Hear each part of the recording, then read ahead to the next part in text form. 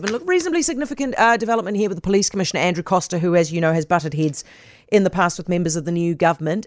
He is not going to get the sack by the looks of things, but the new government has published a letter setting out ministerial expectations for how he will do his job. And the new Police Minister, Mark Mitchell, is with us on this. Hey, Mitch. Hi, Heather. How are you? I'm very well, thank you. Is this the first time any government has published a letter of expectation for the Police Commissioner? I think it is. I think it's the first time it's been made public.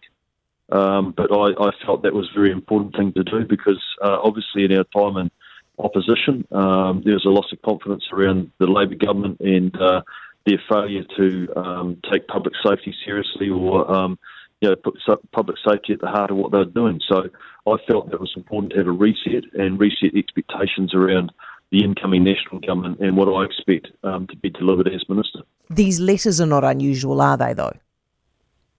The letters, no, letters can be put together under the Public Service Agency, but publishing them is, I'm not sure. I think this is the first time it's been done.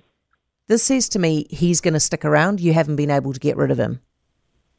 Well, the Commissioner is a statutory appointment, so that's not something that I don't have the power to do to make those sort of types of changes.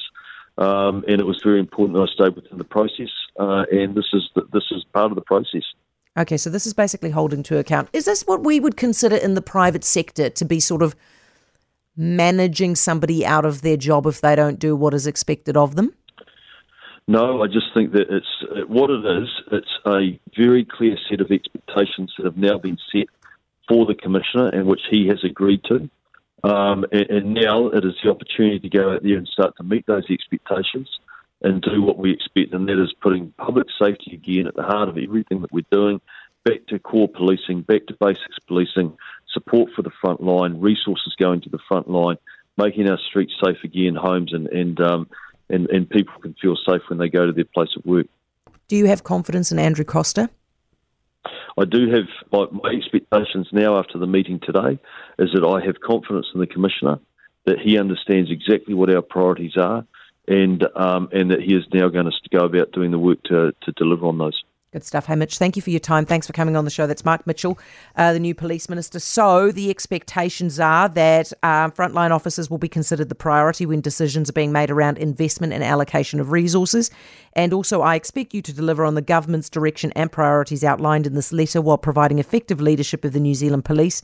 And then he gives 4 bullet points of the first few things in the first 100 days the government has committed to, which is introducing legislation to ban gang patches, stopping the gang members gathering in public and stopping them from communicating with each other, giving police greater powers to search gang members for firearms, making gang membership an aggravating factor at sentencing, beginning work to crack down on serious youth offending, and beginning to repeal and replace Part 6 of the Arms Act. For more from Heather Duplessis Allen Drive, listen live to News Talk ZB from 4 p.m. weekdays or follow the podcast on iHeartRadio.